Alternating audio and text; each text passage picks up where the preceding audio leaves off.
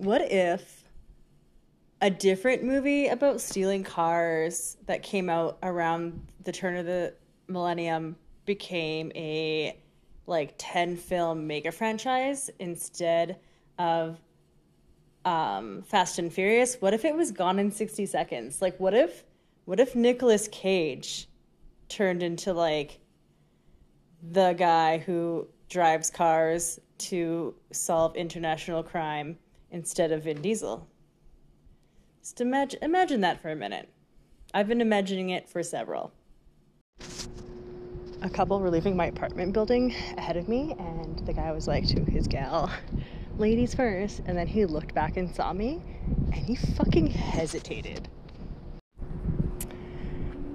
And then shortly after I was called not a lady, I got in a fucking stranger's Uber that they were in because I thought it was my friend picking me up.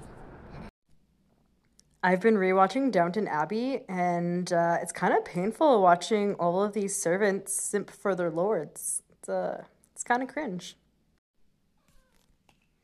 I am revisiting the allegedly far-fetched idea of Nicolas Cage heading a multi-movie franchise about people driving cars so good they solve international supercrime.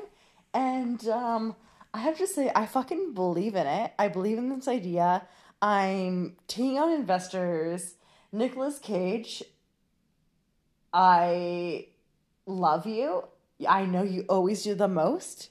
You never fucking, you never dial it in. You're always there. You're on it. You're on every job so hard. I want you for this project. I want you to lead an international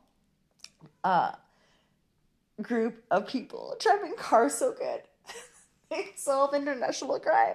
I think you can do it. I really believe in you. Thank you.